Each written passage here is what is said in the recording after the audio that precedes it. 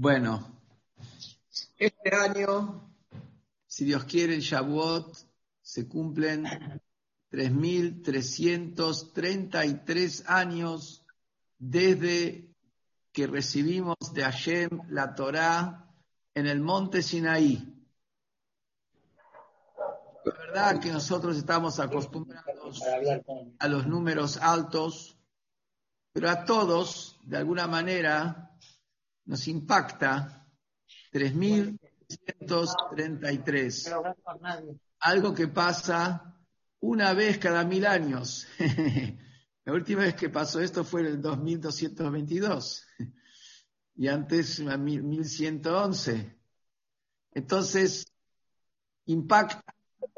Me llamó el jueves por teléfono un periodista de una radio importante y un periodista que está en la programación de un programa muy visto, y un periodista yehudí. Me pidió primero una dirección donde poder comprar lácteos, torta de queso rica, hijos y nietos. Pero lo más importante, me dijo, mirá, y te aclaro, quiero aclarar a la gente, no es un periodista que vaya al Shil. O sea, quiero decir, es un periodista. Yehudí, tiene un corazón yehudí, por supuesto, etcétera, etcétera.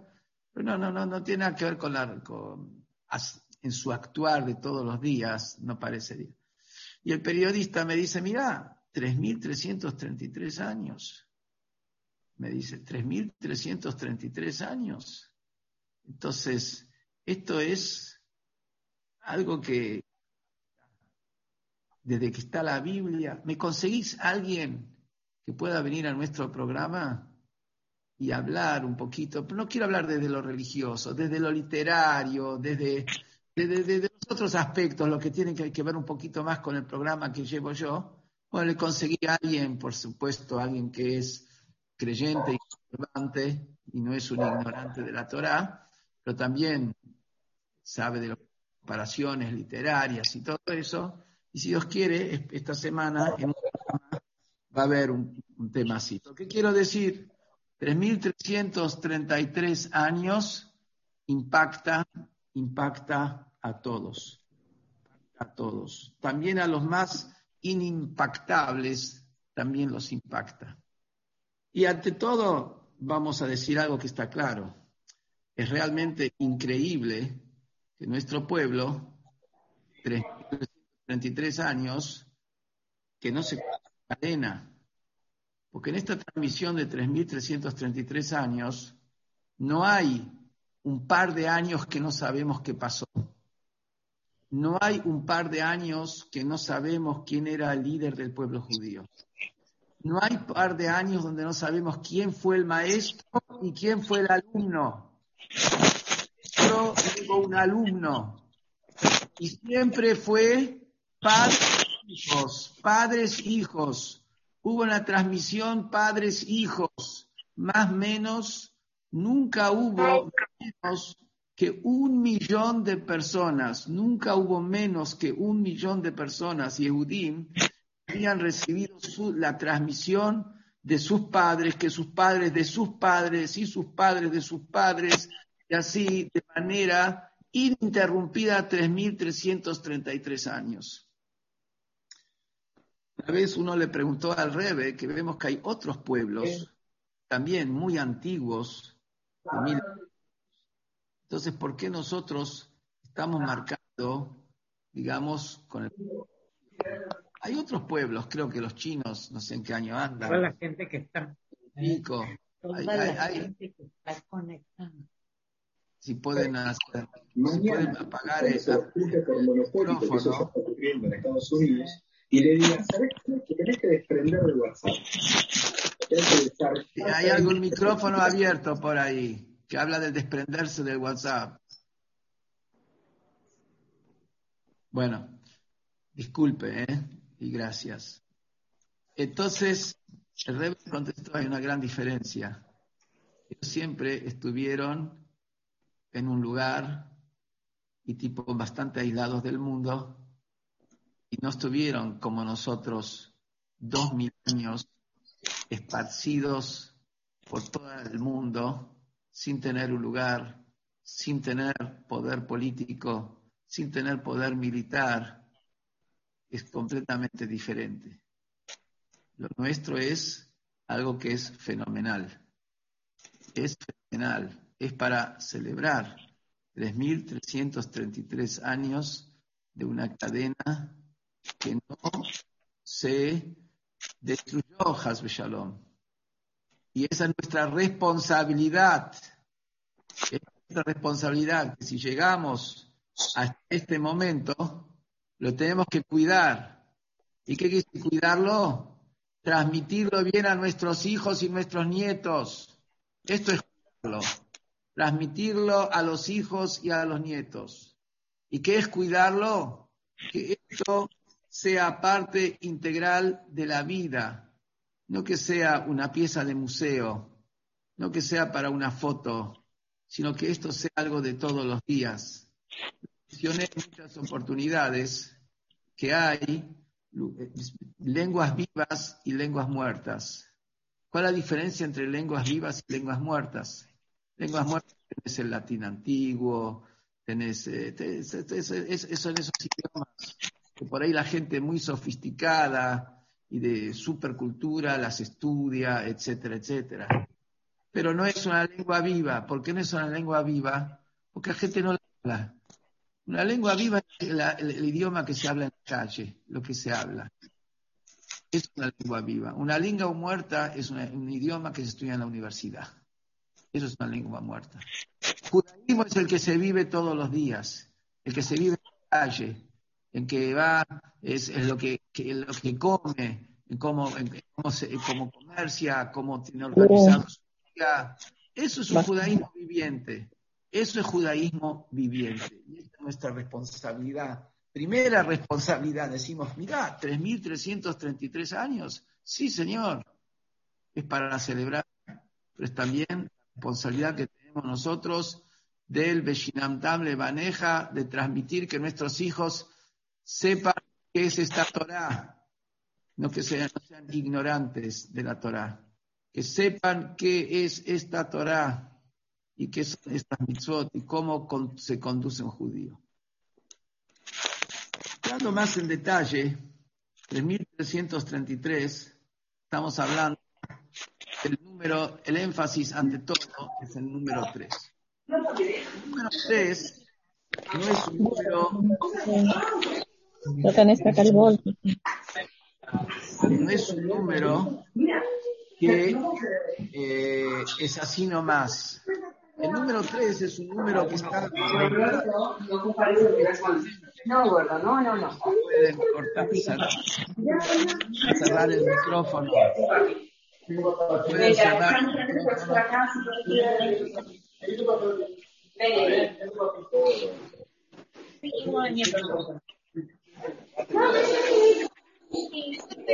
Por favor, los micrófonos. Y Moni Bendayán se apagan los micrófonos.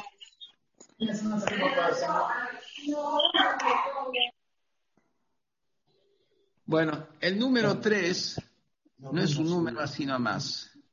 Miren qué interesante. Encontramos en el Talmud, en el Tratado de Shabbat, hay varias hojas que nos hablan sobre todo lo que ocurrió alrededor de la entrega de la Torá. La famosa historia de Moshe, con su discusión con los ángeles. Todo eso está ahí en el Tratado de Shabbat, en la hoja 87, 88, 89, el que lo quiere mirar adentro. Y ahí encontramos en la hoja 88 un parrafito que llama la atención. Y ahí dice así, el Talmud, yo soy medio chicato, a ver, un minutito. Dice así, desarrolló y explicó un Galileo, un hombre de la Galilea, y le explicó a Rav Hizda. Rav Hizda era uno de los sabios más grandes del Talmud. ¿Qué le explicó? Sí. Bendito Dios, escuchen esto. Bendito Dios que dio una Torá compuesta de 3 a un pueblo compuesto de 3 a través de un tercero en el tercer día, en el tercer mes. Tercer año. No dice nada del tercer año. Entonces, dice acá el Talmud. Y Rabbeinu Nissim agrega un montón de otras cosas más con respecto al número 3. Vemos, está acá bendiciendo a Dios que entregó una Torá compuesta. ¿Por qué? Porque la Torá está compuesta de Torá, 5 libros de Moshe, que son los profetas, y Ketuvim, que son las escrituras, ahí donde está Teilim, donde está Ley, los proverbios del rey Salomón, Megilot, Crónicas, Ezra Nehemia. Es el Tanaj, Torah, Nevi'im, Ketuvim, eso es la Biblia. 3, Torah, Nevi'im y Ketuvim. Y la fue, le entregó a un pueblo compuesto de 3. El pueblo judío está compuesto de Kohanim, Leviim y Israel. Y la dio a través de un tercero, porque Moshe era el tercer hermano. La mayor era Miriam, le seguía a Aarón, y el tercero era Moshe, el tercero. Y la entregó en el tercer día, porque había 3 días de preparación previo a la entrega de la Torá, donde tenían que santificarse los judíos. Así dice el texto. Estamos ahora justamente en la víspera de Shavuot, el tercero de los 3 días. Entonces, segundo de los 3 días, después el tercero, viene Shavuot, el tercer día de la santificación. Y en el tercer mes, Nisan, Iyar, Sivan, salieron de Egipto en Nisan, después Iyar, y en el mes de Sivan, tercer mes. Acá llama muchísimo la atención. Una gran historia. La Torá fue dada el día 3 de la preparación por un tercero, compuesta de 3, un pueblo armado de 3. ¿Qué es esto del 3? En realidad, si hablamos de la Torá, que la Torá habla de unidad, Hashem Echad, Dios es uno, tendría que haber sido encerrado en el número 1. Está haciendo del 3 todo un tema. Y vamos a ver que realmente la profundidad y la grandeza de la Torá radica en que es el día 3, el que está vinculado con el número 3. ¿Qué representa el número 3? ¿Qué representa el número 1? ¿Qué representa el número 2? ¿Y qué representa el número 3? El número 1 representa, no tenés uno solo, unipartidario. Total, hay nada más que uno. 2 representa, ya tenés división, ya hay competencia, hay división. Y 3, vamos a ver, representa lo que logra la unión entre estos dos. Esto es lo que es el 3. Vamos a desarrollarlo un poquito más. En los 6 días de la creación, cuando habla de cada uno de los días y termina la obra de cada día, dice, fue la noche, fue la mañana, tal día. En el primer día de la creación, dice, Vayiboker, fue la noche, fue la mañana, Yom Echad, un día. En el segundo día dice, Vayere Vayiboker, Yom Sheini. ¿Qué quiere decir Yom Sheini? o segundo día? Segundo día. Él llega al tercer día y dice, Bayer, Bayboker, fue la noche, fue la mañana. Yom Shlishi, tercer día. En el primero dice, fue un día.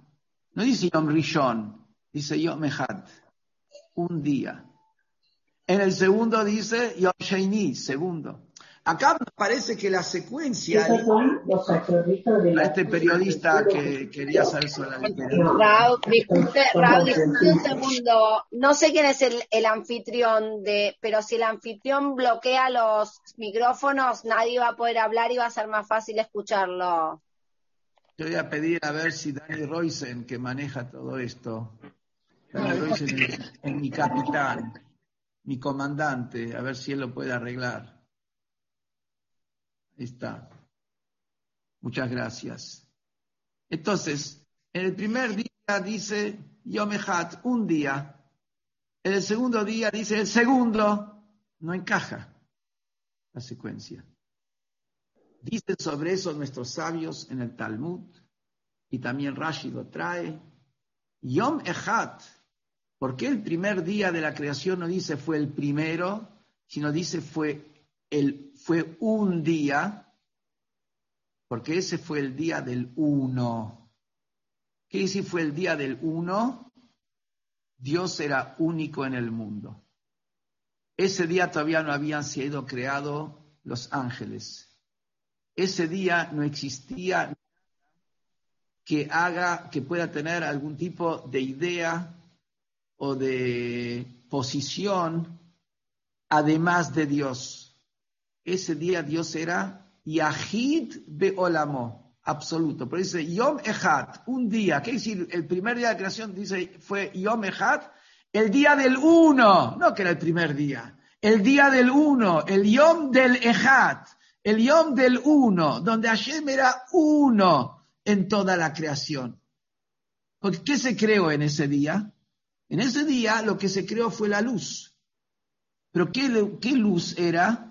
Una luz, como dice el texto, Orkitov, una luz que era buena y que después fue ocultada esa luz. ¿Qué era esa luz Orkitov? La luz que era buena era una luz que no era la luz del sol, era una luz divina, era una luz a través del cual se veía lo bueno que hay en cada existencia, lo bueno que hay en cada creación. Se veía el propósito positivo, eran como si diríamos los rayos X para poder penetrar y ver el verdadero objetivo que hay en cada cosa. Esa era la luz. La luz del primer día de la creación era una luz a través de la cual se veía la bondad de Hashem que había en cada cosa. Que esa se guardó, los tzadikim la tienen y la pueden ver, y todos la vamos a ver de vuelta cuando se venga el Mashiach. Pero en resumen, primer día de la creación, uno, que era el uno, no había otra cosa fuera de Hashem. Lo único que había, se sentía el dominio absoluto y se sentía la bondad absoluta de Hashem en el mundo. Después vino el segundo día. ¿Qué se creó? ¿Qué ocurrió el segundo día? El segundo día, dice el Talmud, se creó la pelea, se creó la discordia, se creó la división. Eso se creó el segundo día. El primer día era la unidad absoluta porque todo se veía el propósito de Dios. No había otra cosa. Segundo día se creó la discordia. Específicamente, ¿qué creó Dios en el segundo día? Dice que Dios creó el Raquía. Hay Shamaim, que Shamaim es cielo, y hay Raquía. ¿Qué es ese Raquía? Raquía también es una palabra que quiere decir cielo. Pero dice que el Raquía es lo que separó entre las aguas de abajo y las aguas de arriba. Otras palabras, ¿qué son las aguas de arriba? Es una cuestión mística. La sabiduría, está la sabiduría superior, las aguas son una simbología de la sabiduría, tenemos la sabiduría superior y la inferior. Dios separó entre lo que es superior y lo que es inferior, entre lo que es espiritual y lo que es material, entre lo que es puro y lo que es grosero. Hubo ya una división. Hay dos partidos, hay dos equipos. Está el equipo de lo sagrado y está el otro equipo, el equipo de lo bajo. O está el equipo de la tierra y está el equipo del cielo. Hay dos equipos. ¿Qué es lo que se creó? La división entre lo de arriba y lo de abajo. Eso se creó el segundo día de la creación. Y todas las divisiones, por eso dijimos antes, se creó la pelea. Nibrata Mahloket. Mahloket fue creado el segundo día de la creación. Entonces, ¿qué representa el uno? El uno representa, lo único que hay es la divinidad, el día del uno. ¿Qué representa el dos? La división entre lo de arriba y lo de abajo. Hay dos equipos, hay dos partidos, sistema bipartidista. Después vino el tercer día. ¿Qué creó Dios en el tercer día? En el tercer día dice que Dios juntó las aguas.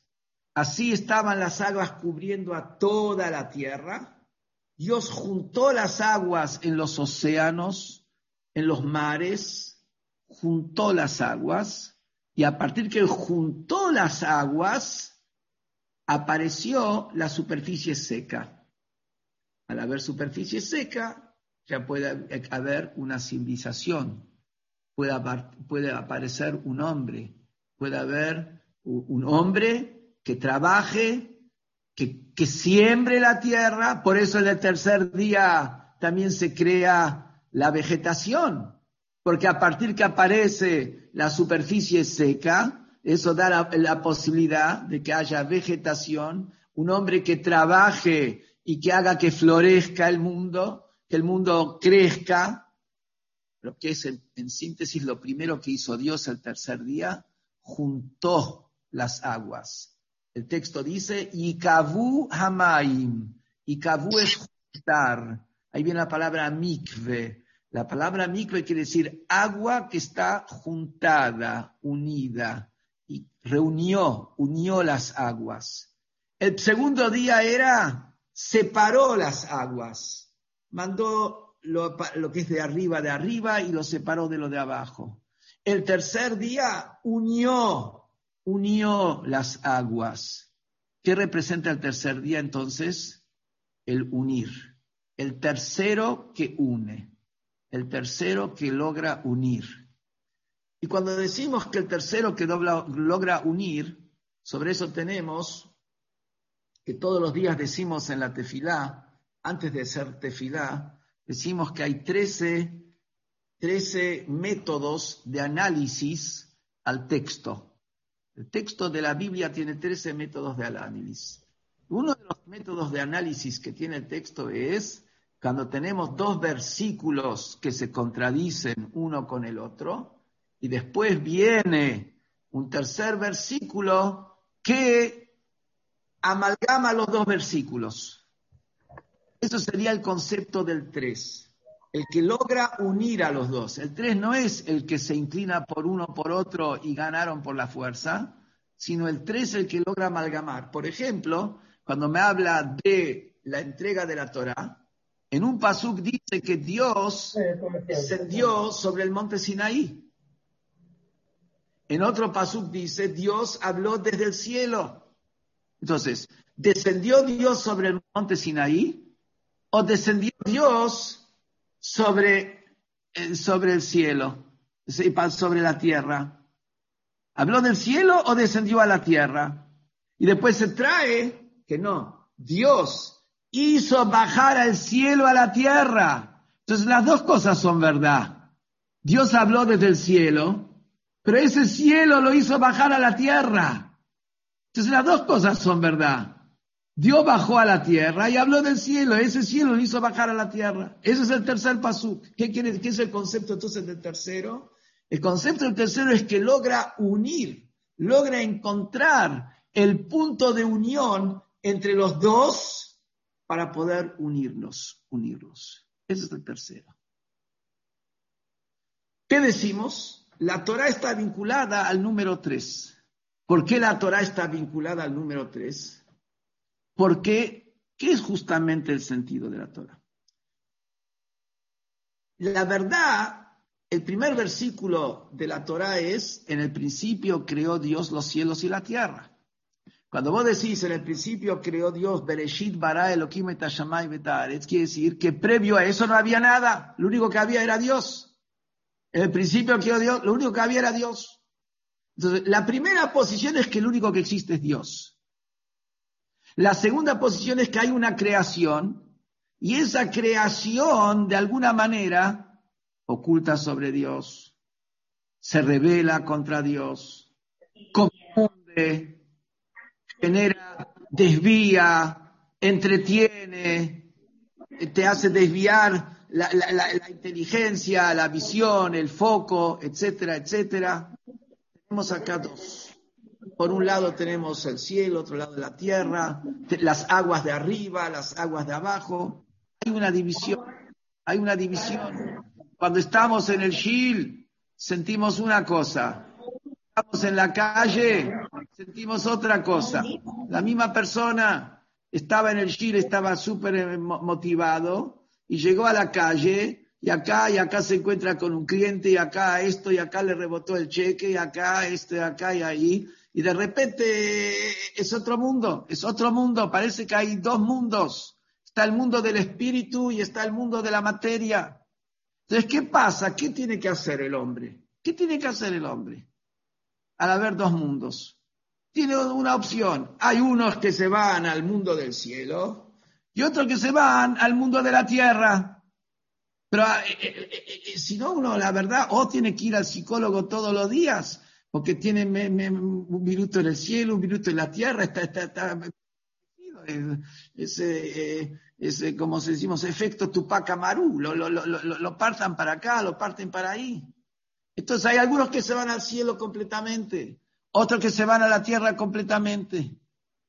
¿Qué viene acá? Y dijo el Galileo a Rab Hizda: bendito Dios que nos dio una Torá que está compuesta por 3, a través de un tercero, en el tercer mes, en el tercer día, a un pueblo que está compuesto de 3. ¿Por qué? ¿Qué es el concepto de Torá? El concepto de Torá es unir, justamente. El concepto de Torá es unir el cielo con la tierra. Eso es lo que es Torá. Unir el cielo con la tierra, ni irse al cielo, ni irse a la tierra. Hay tipos que dicen: mira, yo no estoy para lo espiritual. Entonces los tipos se pasan la vida castigándose, pero en el buen y en el mal sentido de la palabra. Se pasan la vida castigándose con todo lo que puedan, porque dicen: ya está. Igual yo un tzadik no voy a hacer, y si no voy a hacer un tzadik, por lo menos voy a hacer un rosh en serio.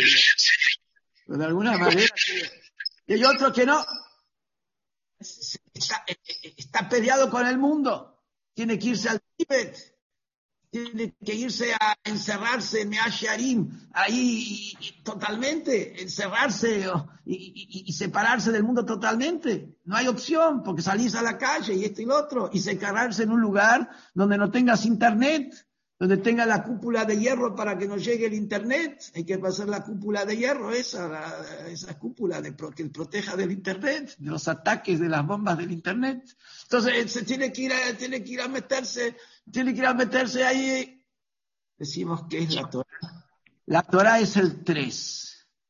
¿Qué representa el 3? ¿Qué es la Torá?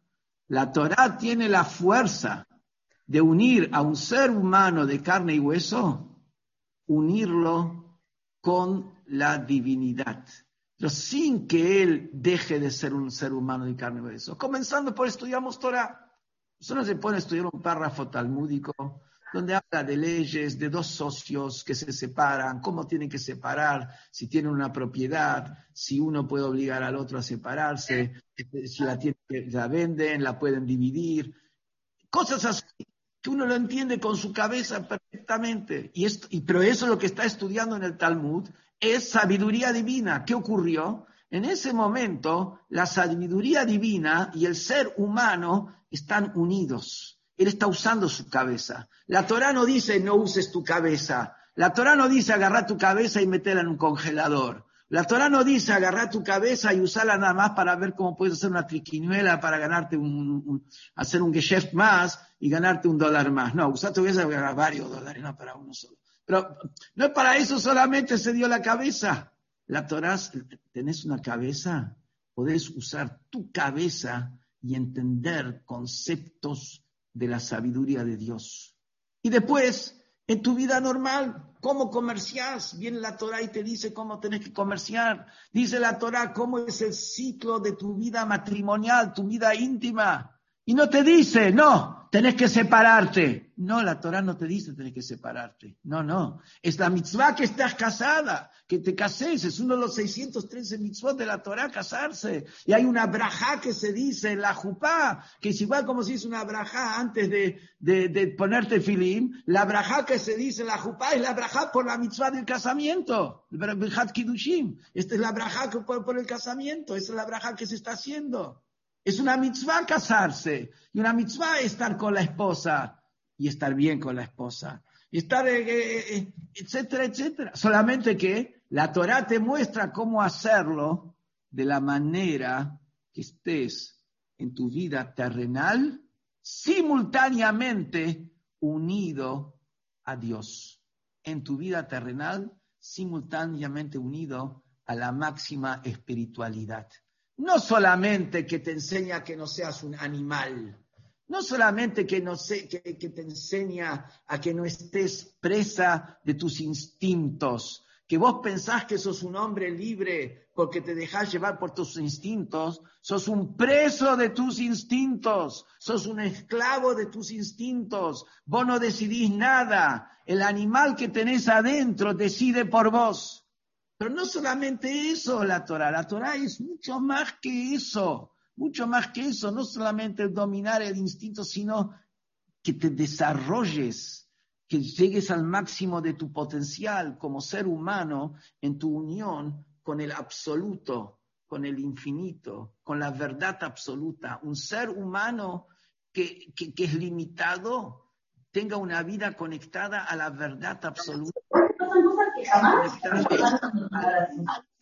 Pero ni por el dolor, ese dolor que tenías al principio en la pancha, tampoco, no sé.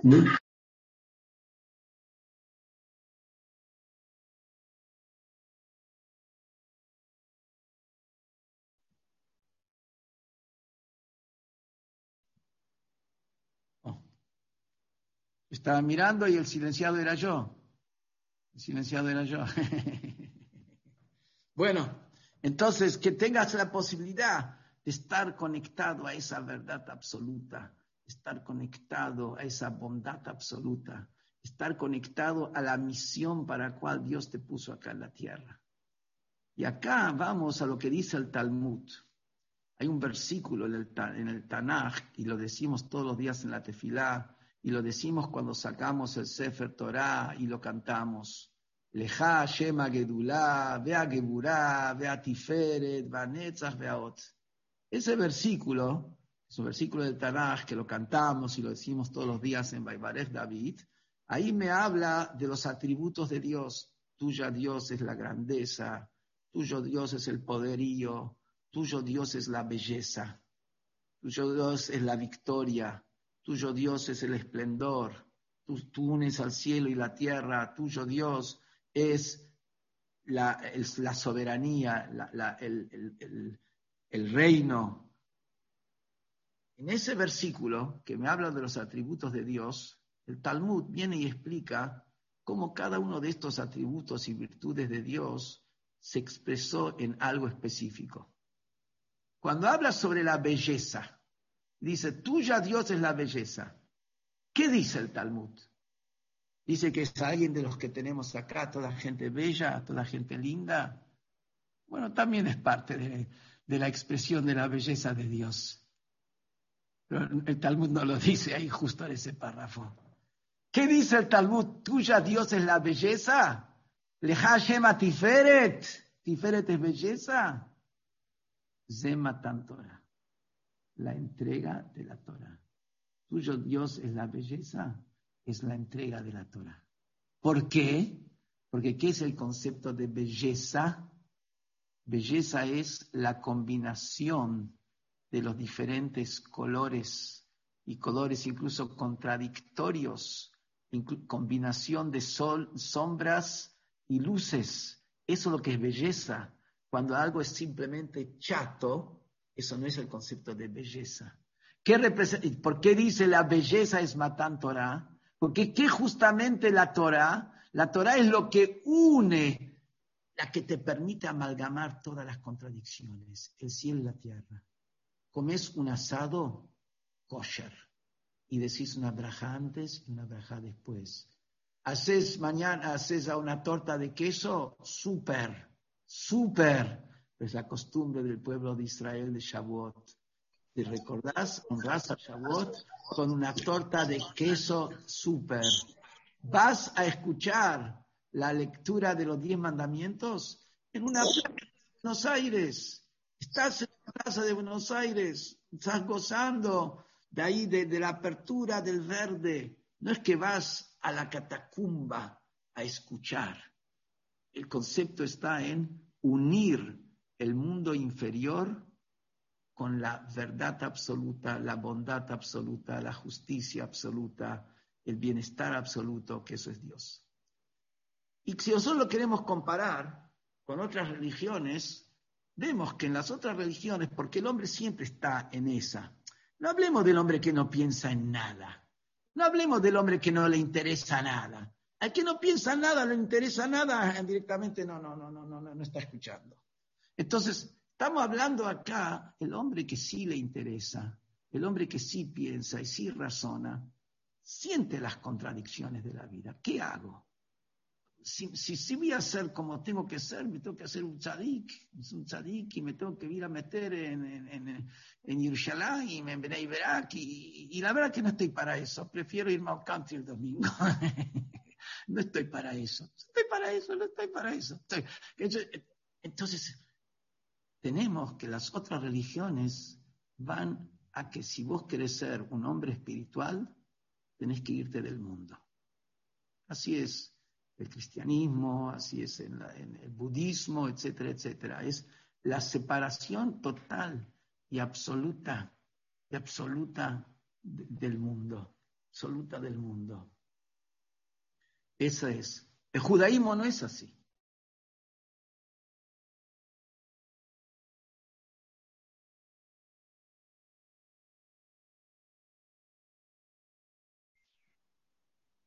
No sé hasta cuándo me escucharon. Todo el tiempo, Raf, se escucha perfecto. Se escucha perfecto. Hasta el judaísmo no es así.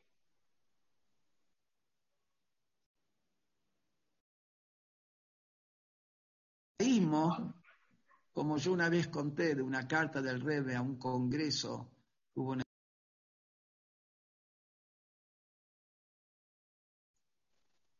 Ahora está muteado, Raf. Se corta. Está muteado, Raf. Ahora sí.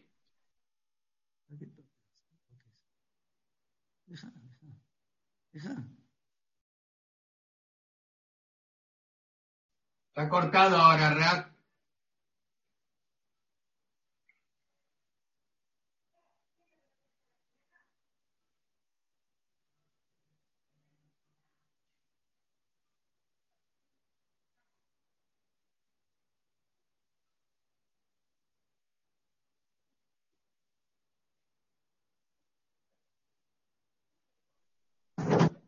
No se escucha nada. No se escucha. Está silenciado, Raúl. No, porque lo que querían acá era silenciar a todos los que hablaban. Entonces querían que silencian acá, no, querían silenciar a todo el resto. Volviendo a lo que estamos hablando. El judaísmo no es así.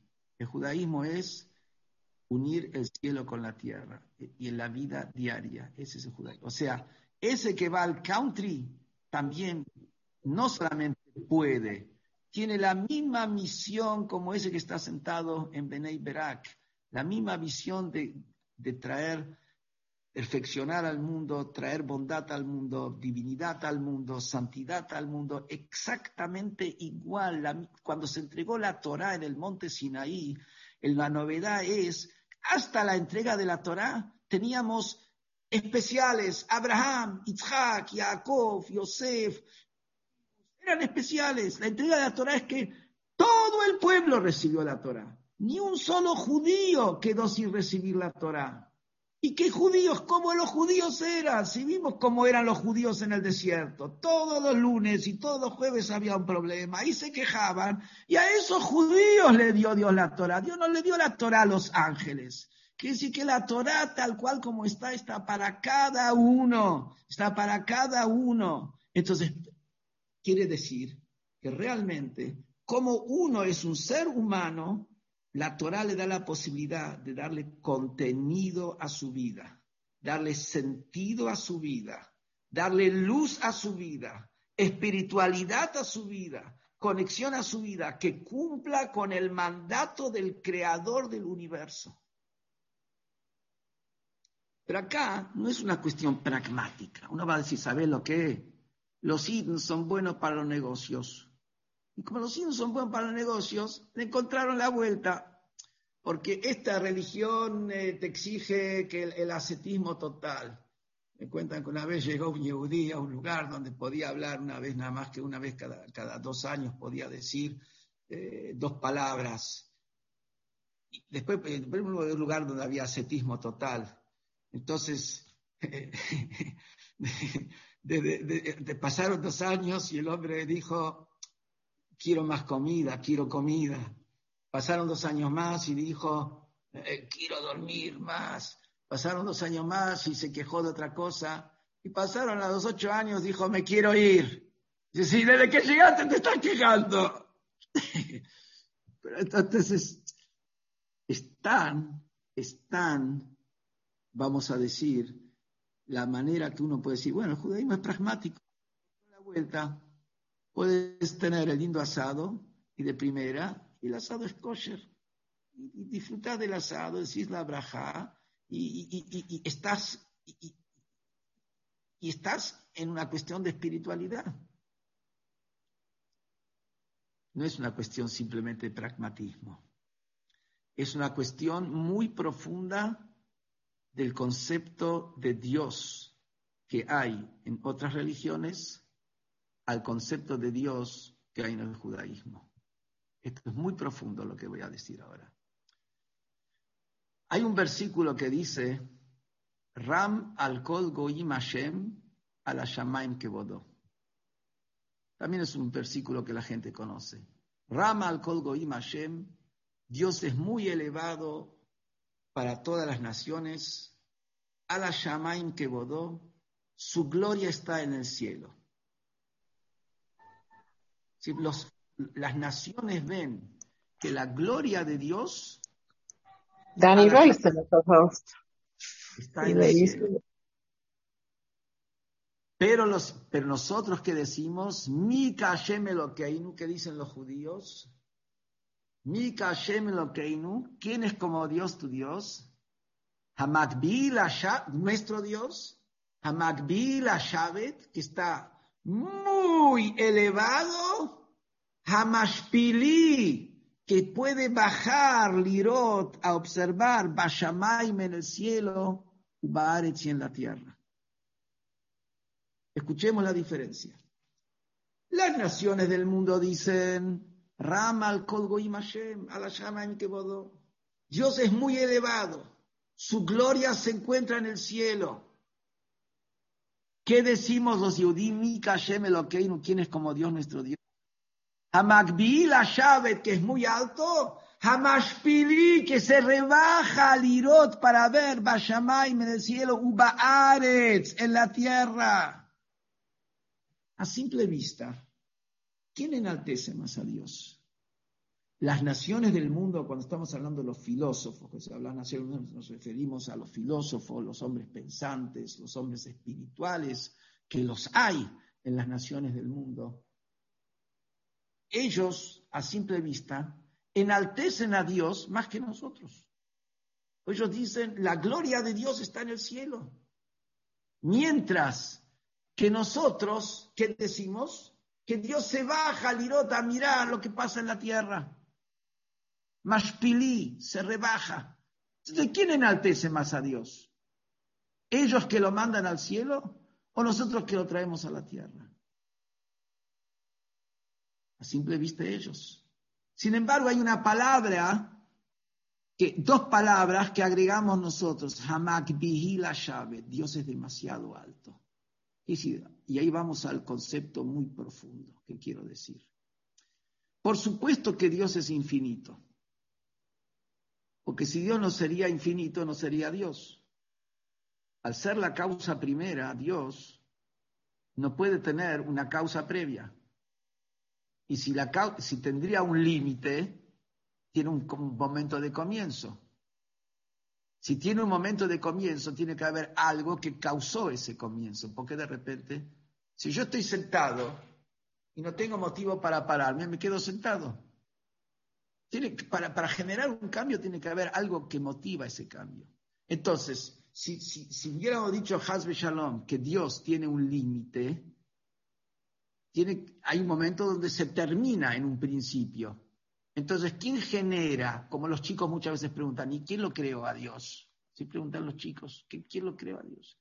¿Quién genera que esté Dios? Entonces, por lo tanto, simplemente, por simple definición, Dios es infinito, no tiene principio, siempre fue. Entonces no tiene que empezar. Eso es justamente la diferencia entre Dios, que es creador, y la creación. Lo creado quiere decir que había un punto donde no estaba y tiene que empezar. Creador es aquel que siempre estaba, no existe la posibilidad que él no esté. Es un tipo de existencia tal, Dios es un tipo de existencia tal, que no hay posibilidad que no esté, si tendría algún tipo de límite, hay un punto donde se termina. Y Dios es el infinito total. Entonces, el mundo es limitado y concreto. Entonces, ¿qué sería el acercamiento a Dios? El acercamiento a Dios es espiritualizarse. Eso sería el acercamiento a Dios, espiritualizarse. Porque Dios es todo lo opuesto a lo concreto, que es lo limitado. Por eso las naciones, ya hablamos de las naciones pensantes y las naciones creyentes, hablan de Dios en un aspecto de el infinito total. Está en el cielo. Ramal Kol Goim Hashem es el infinito absoluto. Cada cuestión que es concreta ya lo estás limitando. Va más allá de todo. Entonces, si quieres acercarte a Dios, no puedes estar en el mundo de lo concreto. Un bife concreto, un dólar concreto, no tiene nada que ver con Dios. Si quieres con Dios, tenés que ayunar, tenés que estar en la meditación permanente, no tenés que tener ningún tipo de relación y vínculo con lo que es lo concreto del mundo. Y parecería que es muy lógico. Solamente, ¿quién puede hacerlo? ¿Qué es el verdadero concepto de Dios que se reveló en el monte Sinaí? Que Dios se reveló y nos dio a conocer qué es Dios. El Anojí, ¿qué es Dios? Más allá de ser infinito. Dios es abstracción del infinito. Dios no es el infinito. Dios es la abstracción del infinito y de lo finito. No es ni infinito tampoco. Definir a Dios como infinito para el judaísmo ya también es una limitación. Ya es también darle algún tipo de forma. Cuando nosotros decimos que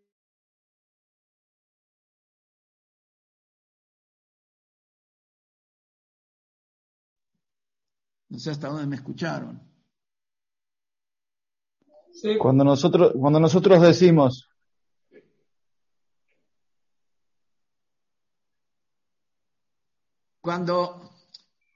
sí, pero ¿qué dije antes? Bueno, estamos diciendo que Dios... Lo escuchamos todo. Soy la única mujer, Rita. Cuando definimos a Dios como finito lo infinito. estamos limitando. No sos la única, porque yo también soy Lucy.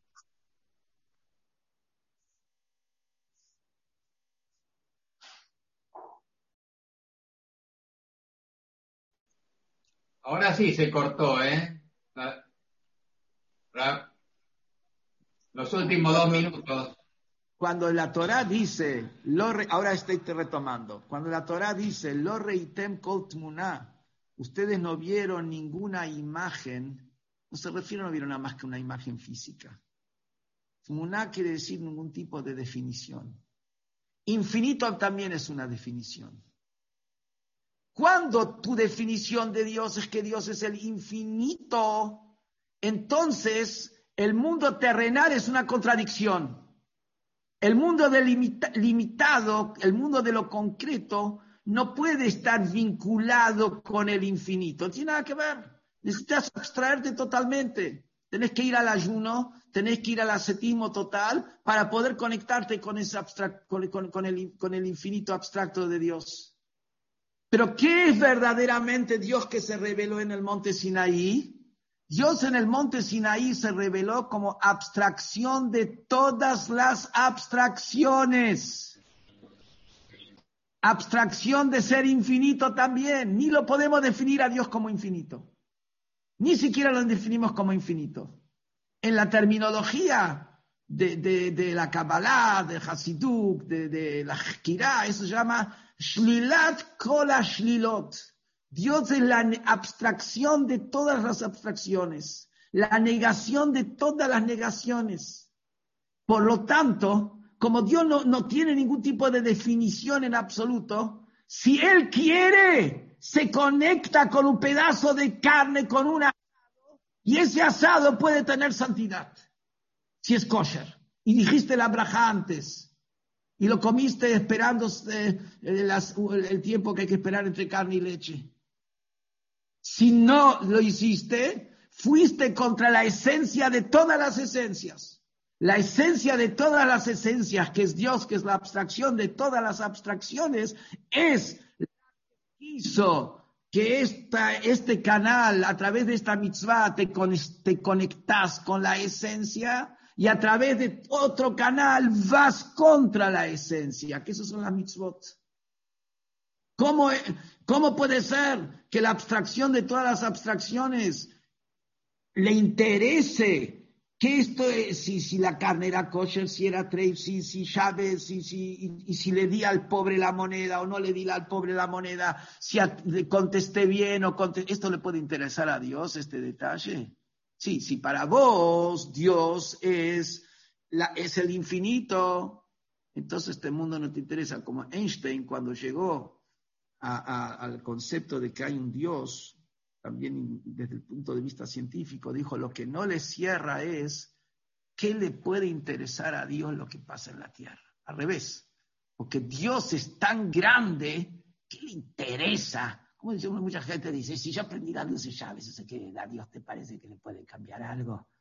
Sí, eso es si vos lo definís a Dios, como el abstracto total, dice que eso no es nada para él. Pero el judaísmo es que Dios va más allá del abstracto, no tiene ningún tipo de definición. Al no tener ningún tipo de definición, no es que Él es infinito. Si Él quiere, esto es lo más importante. Y si Él no quiere, esto es lo peor que puede haber. Por eso los 10 mandamientos, ¿con qué palabra empieza?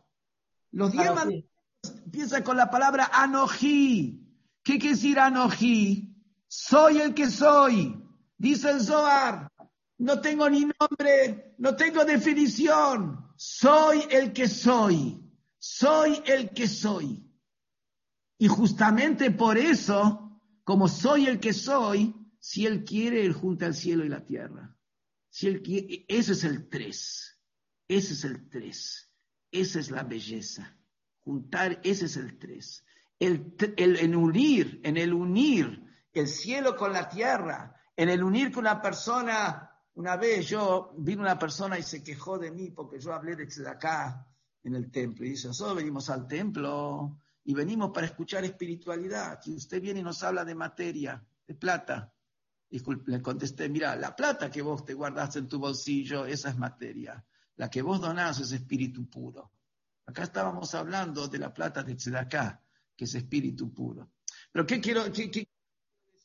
Sí, que el vil metal sea una moneda de fuego, como dice ahí el Midrash, la moneda de fuego que daban los Yehudim para el templo, la moneda de fuego. Eso no entra en la cabeza. No entra en la cabeza. Estuve hace 2 años, tuvimos una charla cuando tuvimos el Foro Económico Latinoamericano y estaba ahí con una política bastante importante acá en la Argentina. Entonces yo comenté que los recursos que Dios le da a la persona son justamente para que a través de eso pueda hacer tanto bien, que es una posibilidad, es una oportunidad. Los recursos que Dios le da a una persona es una oportunidad que Dios le da a esa persona. Se me dijo, no quiero entrar en detalles, pero me dijo como que de otras religiones se ve que el poseer recursos es la antítesis, el poseer recursos es la antítesis de la espiritualidad. El judaísmo no es así.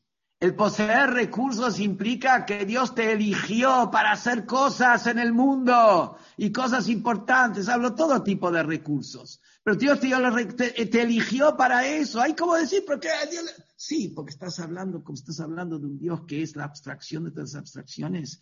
Él quiso eso. Él quiso eso.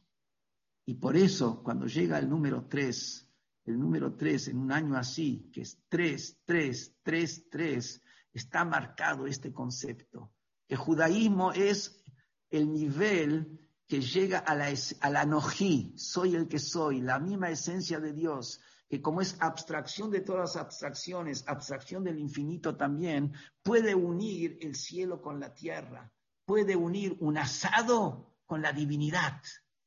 ¿Cómo escuchan? Un asado, un partido de fútbol con la divinidad. Sí, una vez había un grupo de chicos que en la mitad, antes de hacer el gol, agarró el tipo, dijo, Baruch atah Hashem, boré prigol, ¡pum! Y casi pierde hacerse el gol. Pero eso que uno lo toma como un chiste, eso es lo más profundo que hay. Eso es revelar, así un judío revela en la práctica que Dios va más allá de todas las limitaciones. Ese judío que en su vida terrenal la conecta con la mitzvah, está revelando el anojí de los 10 mandamientos. Está revelado cuando ese judío está haciendo una acción sencilla, concreta, aquí abajo en la tierra. Ya me estoy pasando del horario, pero no quiero dejar de terminar de decir una cosa que el Rebbe habló cuando eran 3.300 años de la salida de Egipto y de la entrega de la Torá, que eso fue hace 33 años atrás. Este año son 3.333 y hace 33 años atrás eran 3.300 años. Y el Rebbe dijo, ¿qué representa estos 3.300? Dijo que es 33 100 veces. Gal 100 veces. ¿Qué es 100? ¿Qué es 100? ¿Y qué es Gal? 33. Yo varias explicaciones, no me voy a extender, aunque me hubiera gustado porque son espectaculares, pero voy a tratar no quiero extenderme, pero una sencilla, 100, sabemos que cada alma tiene 10 capacidades y que cada una de esas 10 capacidades articula con todas las capacidades. Quiere decir que en realidad hay 100 capacidades en cada alma. Entonces el número 100 representa la totalidad de la articulación de todas las capacidades de cada alma. Pero ¿dónde está ese 100? ¿Dónde están todas las capacidades del alma? Las capacidades del alma están en la fuente del alma de donde vienen todas las capacidades.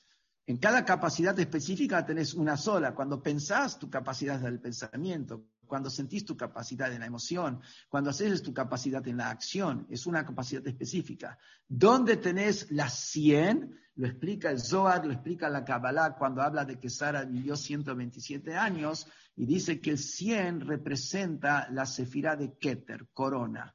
¿Qué es corona? Corona está encima de la cabeza.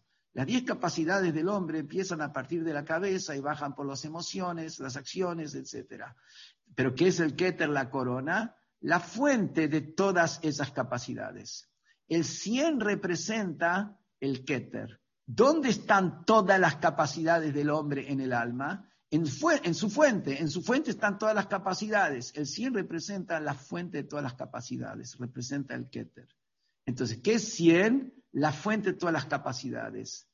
¿Qué es el 33? 33 forma la palabra Gal. Gal quiere decir revelar. ¿Qué quiere? El Rebbe te habló en ese momento.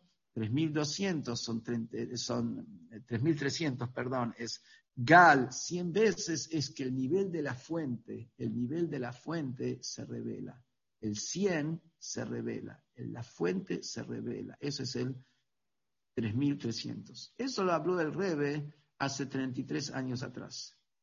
Este año tenemos 101 veces 33.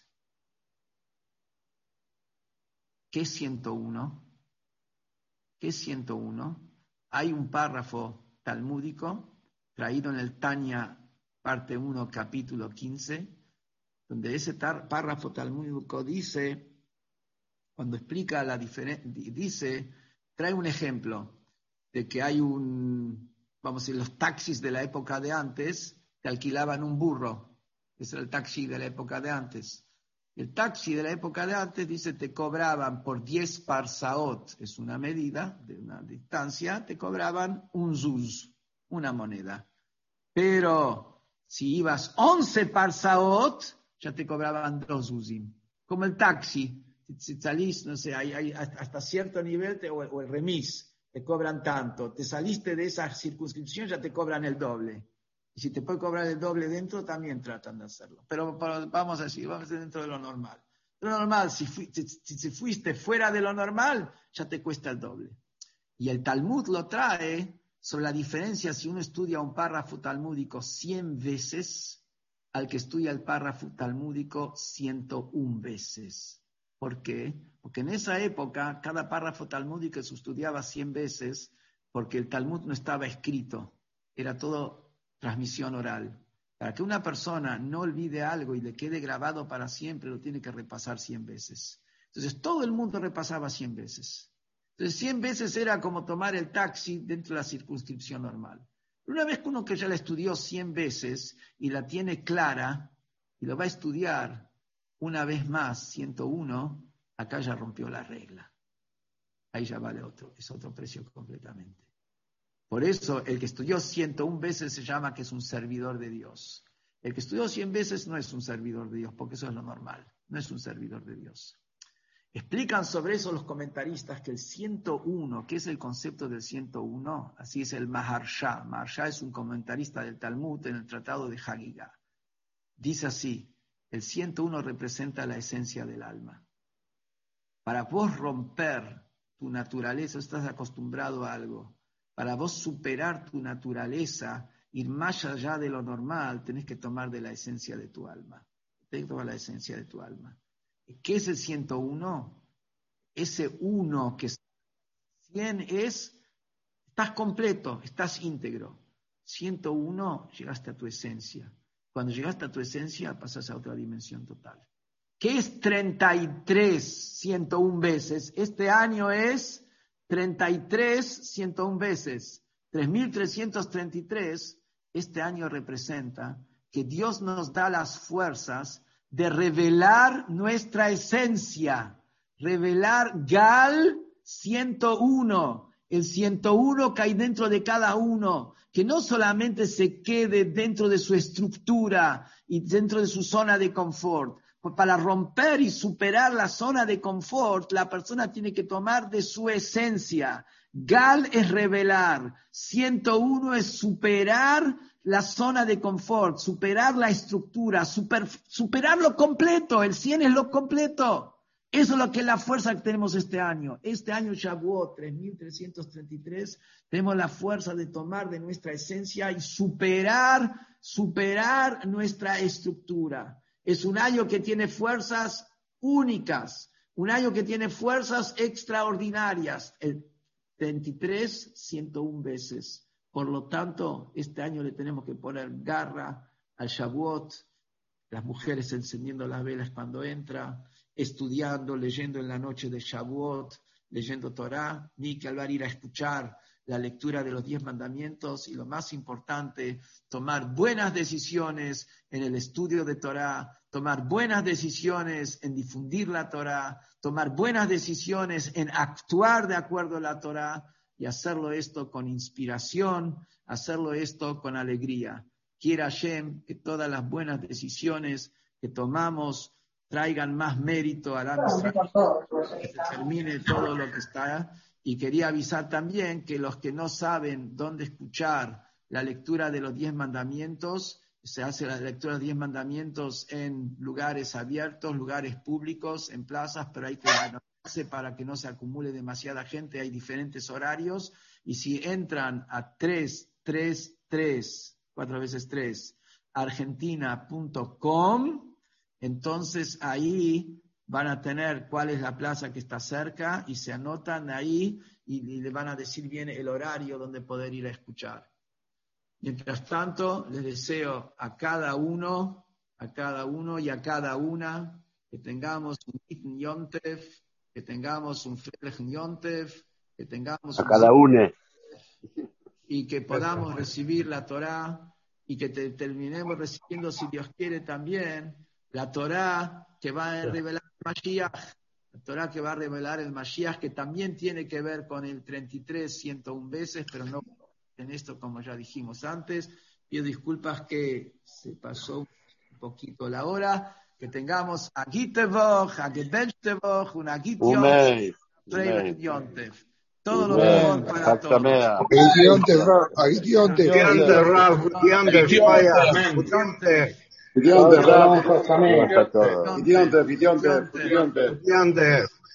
Gracias.